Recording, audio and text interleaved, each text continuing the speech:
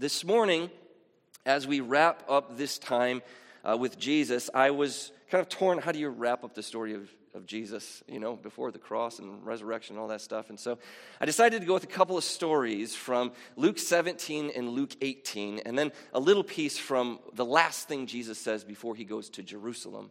These are a couple of vignettes about blindness and how Jesus deals with people. And so I'm just going to put it up here, and we'll look at it together. This begins with Luke 17. The story begins, on the way to Jerusalem, Jesus was passing along between Samaria and Galilee. And as he entered a village, he was met by 10 lepers who stood at a distance. And they lifted up their voice, saying, "Jesus, Master, have mercy on us." When Jesus saw them, he said to them, "Go and show yourselves to the priests." And as they went, they were cleansed. Then one of them, when he saw that he was healed, turned back, praising God with a loud voice, and he fell on his face at Jesus' feet, worshiping him and giving him thanks. Now he was a Samaritan. Then Jesus answered, "Were not 10 cleansed? Where are the 9? Was no one found to return to give praise to God except this foreigner?" And he said to him, "Rise, go your way. Your faith has made you well." There's a few things that stand out in this story to me. The first thing that stands out is that he is, oh man, I didn't even make it to the next one, did I? You got to say something if it doesn't go. You all just standing there and I'm like reading on. Well, the first thing I noticed anyway is that he is a Samaritan. That's a significant thing, though it doesn't mean as much to us in our culture, in our day, of course. You might remember with me that there are 4 books in your Bible that tell the story of Jesus. 3 that are very similar, Matthew, Mark, Luke, and John. We call them the synoptics. And Mark and Luke.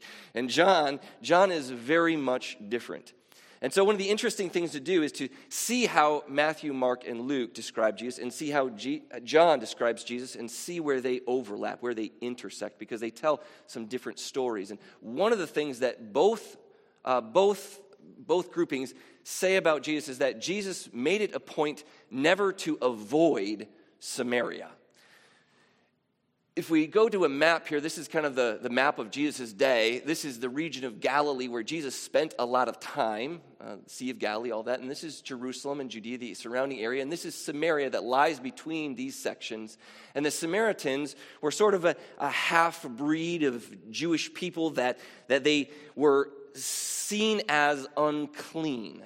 And so what Jewish travelers would often do was find ways to go around Samaria and definitely avoid any cities. You don't go into a city, but you might remember Jesus stops to speak to a woman at a well in Samaria. And here again, Jesus travels right through Samaria. Now, the sense is then that this is kind of a racist tension that we see even in Scripture here between these two groups of people, where the Jewish people see these people as ritually unclean, untouchable, unknowable. You don't go to them.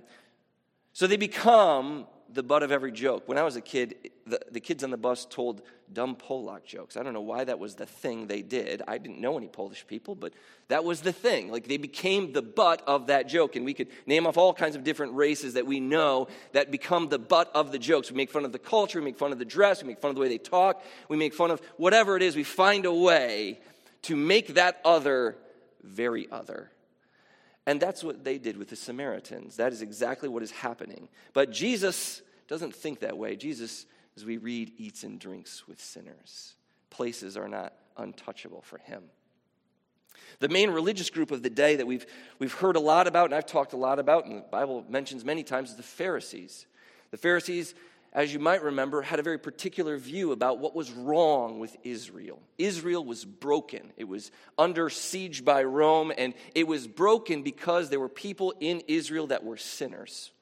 They weren't holy enough. They weren't following God's ways. They weren't keeping his laws. And because of that lack of holiness, that lack of morality or ethics, whatever you want to use there, that is bringing about the doom of the nation. And so the Pharisees kept anyone they thought was unclean at a distance. Don't you make me unclean. And you, by the way, better straighten up and fly right, you're bringing us down. And yet Jesus never seems to act like that. In fact, Jesus critiques that deeply. You shouldn't be keeping them at a distance. You should be leaving your place of comfort and going to hear them, to be with them, to reach out to them. So Jesus acts quite differently than everyone else in his day. And in fact, this is why we find 9 Jewish people hanging out in Samaria with a Samaritan. Why are there 9 Jews all together? Why are they together? Well, because they're blind. And if you're blind, you're unclean too. Because they also believe that if something bad happened to you, it's your own fault. Man, it's your fault. The situation isn't going right. If you want to get it fixed, you better pull yourself up, get your sins taken care of, and start living right. And so this group is all outcast together. That's what happens, isn't it? When somebody puts you in a group, now you just belong over here with the untouchables. Doesn't matter what you were before, now you're here, and we don't want anything to do with you. They cry out to Jesus, and Jesus listens. Jesus walks right through Samaria. Jesus talks with Samaritans. Jesus stops to talk with Samaritans, stops to heal Samaritans, because for Jesus, the coming of the kingdom of God leaves no one behind. For Jesus, the coming of the kingdom of God leaves no one behind. He is advancing to reach every single person. And the kingdom comes with generosity. You notice that? How much does Jesus ask for from any of these people that he heals? How much does he demand beforehand? How much does he demand after? There's an interesting way that the whole Bible wraps up in Revelation. There's this text that says, the Spirit and the bride say, come. So the Spirit of God is inviting. And the bride, the kingdom of God, this great eternal land of new heaven and new earth where God himself dwells to wipe away every tear from our eye. The bride says, come. There's an invitation from heaven and from God. Come. Let him who hear say, come. Let he who thirsts come and drink from the water of life without price. The water of life is priceless. You cannot buy it. You can only receive it as God wants to give it to you. That is the generosity of the kingdom of God as it advances forward. Because to Jesus, we are all Samaritans. Every one of us in this room is exactly the same. We are all Samaritans. Jesus says, go show yourselves. Go show yourself to the priests. And I can see them walking away dejected, because you'll notice Jesus didn't say, you're healed. He says, go show yourselves. Which, if you've ever hung out with people who have been kind of downtrodden a while, they hear things negatively all the time. They hear things negatively. So when Jesus says go, they probably just heard get out and go away. As they trudge towards Jerusalem, because it seems like genuine surprise when this Samaritan realizes, oh my goodness, I'm healed.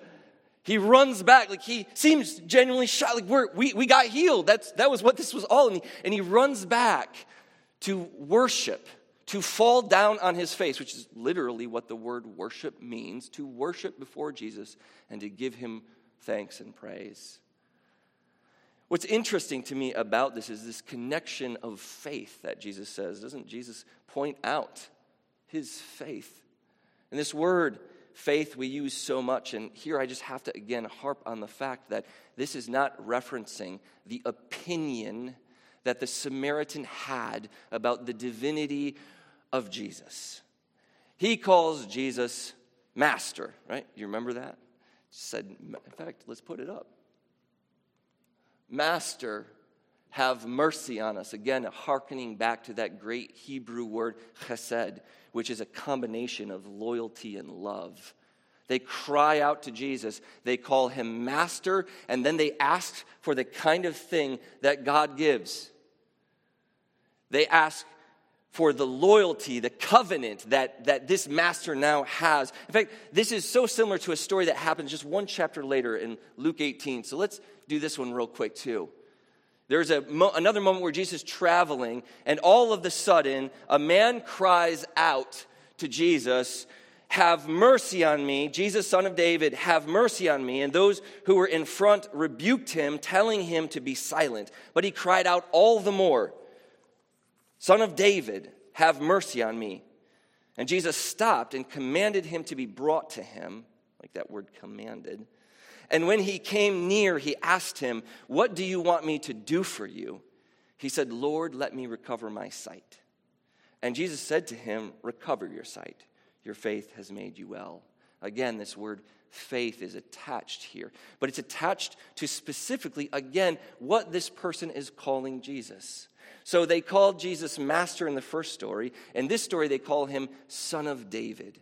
Son of David should ring bells in our ears to the great hero of the Bible, or anti-hero half the time of the Bible, David, who is the one that God covenants with and who is anticipated to be the line from which the Messiah would come. So what is this man doing? He is at the very least claiming that Jesus is king over Israel, and probably also setting in Jesus that Jesus is the one to come, the Messiah.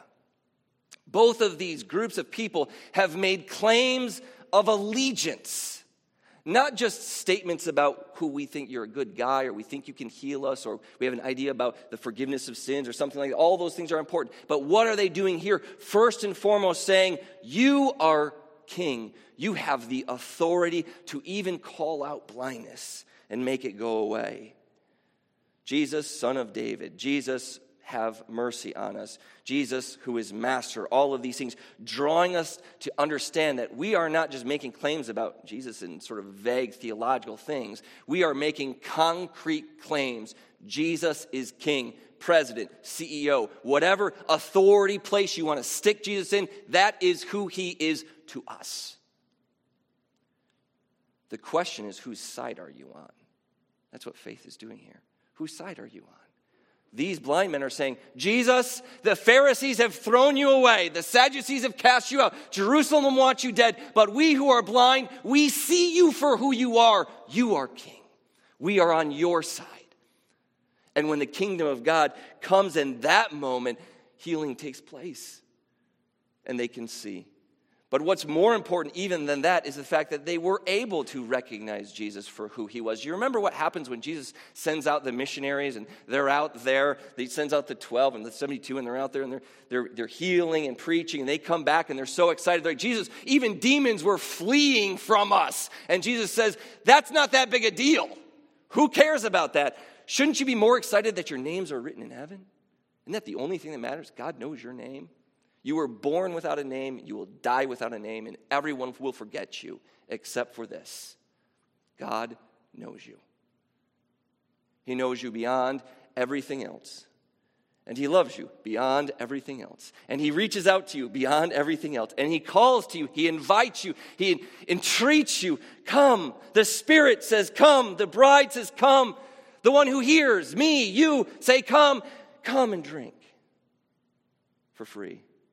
So the question for these blind people in this stories are, whose side are you on? But also it kind of begs another question in that we want to know what kind of king we might have. So if we're talking about this kind of authority, this kind of kingship, what kind of king are we serving? What kind of king is this Messiah? What kind of king is Jesus? And I'm sure you might have your own term to sort of find a way to summarize these stories. My word that I'm choosing is generous. Generosity. God is constantly giving us more and better than we deserve. Can I get a witness? You're all dead in here today. Jesus says, if you ask, God will give you the Holy Spirit. Jesus says, you can pray, "Give us today our daily bread," and be convinced that it will happen. Jesus says, God lets the sun shine on the righteous and the unrighteous, the rain on the good and the bad. Jesus heals without asking who they are, where they've been, what they've done, and what they're going to do with that gift. He never asks the question, do you deserve it? Either because we all deserve it or none of us do. Either way, he keeps giving it, and that's good news. That's good news. Jesus is constantly describing, not only in verbal teaching terms that God is generous, but in his own act of being, forgiving sins, giving without asking repayment. Saying to these people who are crying out that everyone else is trying to silence, telling him to shut up, stop yelling, Jesus is important, he's got things to do. And Jesus says, no, what do you want? What do you want from me? And when he asks, he gives. Do you remember how all of this started, like all the way back here? Started in a garden, didn't it?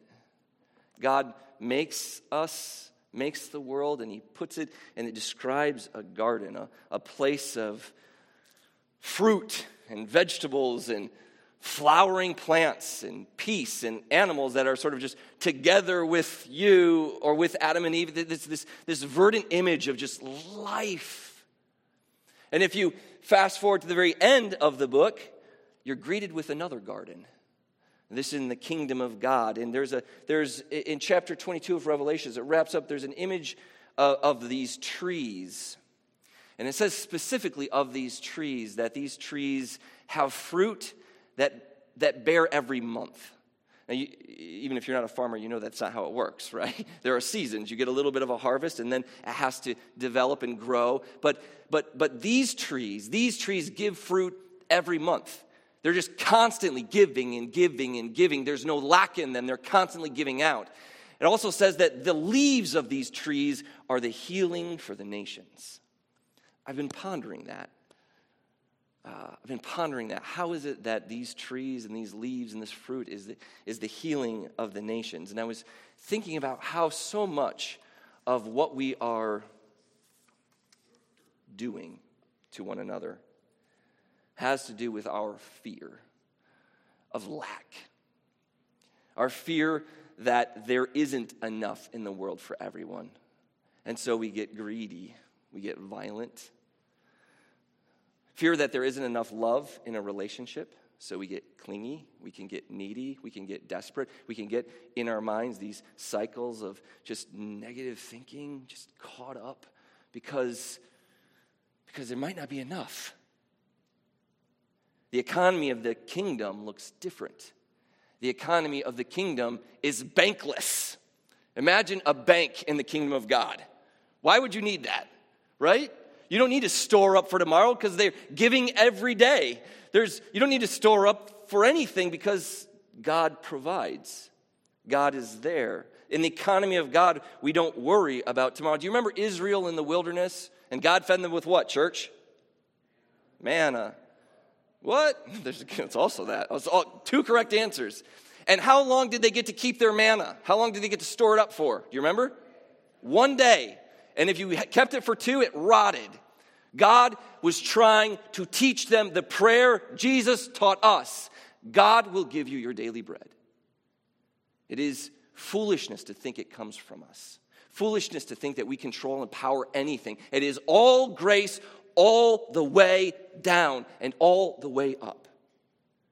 The daily bread comes from God. And the trees are speaking this truth, this final truth in the kingdom of God, where we actually see it happen, where people begin to set aside that violence, that greed, that grasping covetousness that makes us wretched old sinners.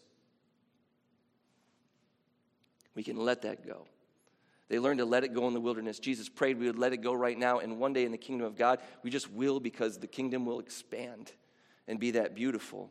But I think right now God is still asking for that generosity. He gave us that image of those trees. He gave us that hope and that future so that we could live in light of that right now. That we could be like the children. Because when we leave today, I am fairly certain, because it's never happened before, that my 10-year-old is not going to lean into and ask me as we're walking to the car, "Daddy, are you sure you bought enough burger for Taco Tuesday?" She's not concerned.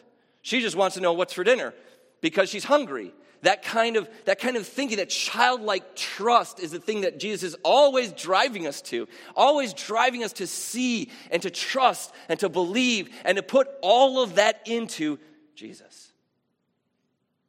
I was listening to the news this week, and they were talking about the anniversary of the dropping of the atomic bombs in Japan. The most interesting part of the story to me was They were talking about a rising movement in Japan that is looking to get the Japanese government to begin to build their own atomic weapons because they're near some dangerous people, and because the current administration has suggested they need to stand on their own. There's a sense in Japan now that we need to protect ourselves. I feel that sometimes. Do you ever feel that sometimes? It's a dangerous and scary world out there. Mercy, grace, generosity are dangerous virtues to begin giving and preaching, because in order to make it happen, you actually have to believe God really does raise the dead. And that is really, really difficult. What is going to save us? Generous trees. Trees that give and give and give and give. Trees that see no lack. Trees that bring together. Trees that make things happen in that way. And if we can see the generosity of Jesus, if we can see the generosity of God, if we can begin to live out that, we can begin to see the kingdom of God come nearer. Jesus was on his way to Jerusalem to die. And before he made his way into Jerusalem to die, he stopped. And he looked at the city, and one of the few times we read this overexposed Jesus, he weeps. He weeps over Jerusalem. And he said, if you can imagine weeping, not like crying, but weeping, that ratching, ugly, hiccupy, sobby mess that happens when your heart is torn asunder.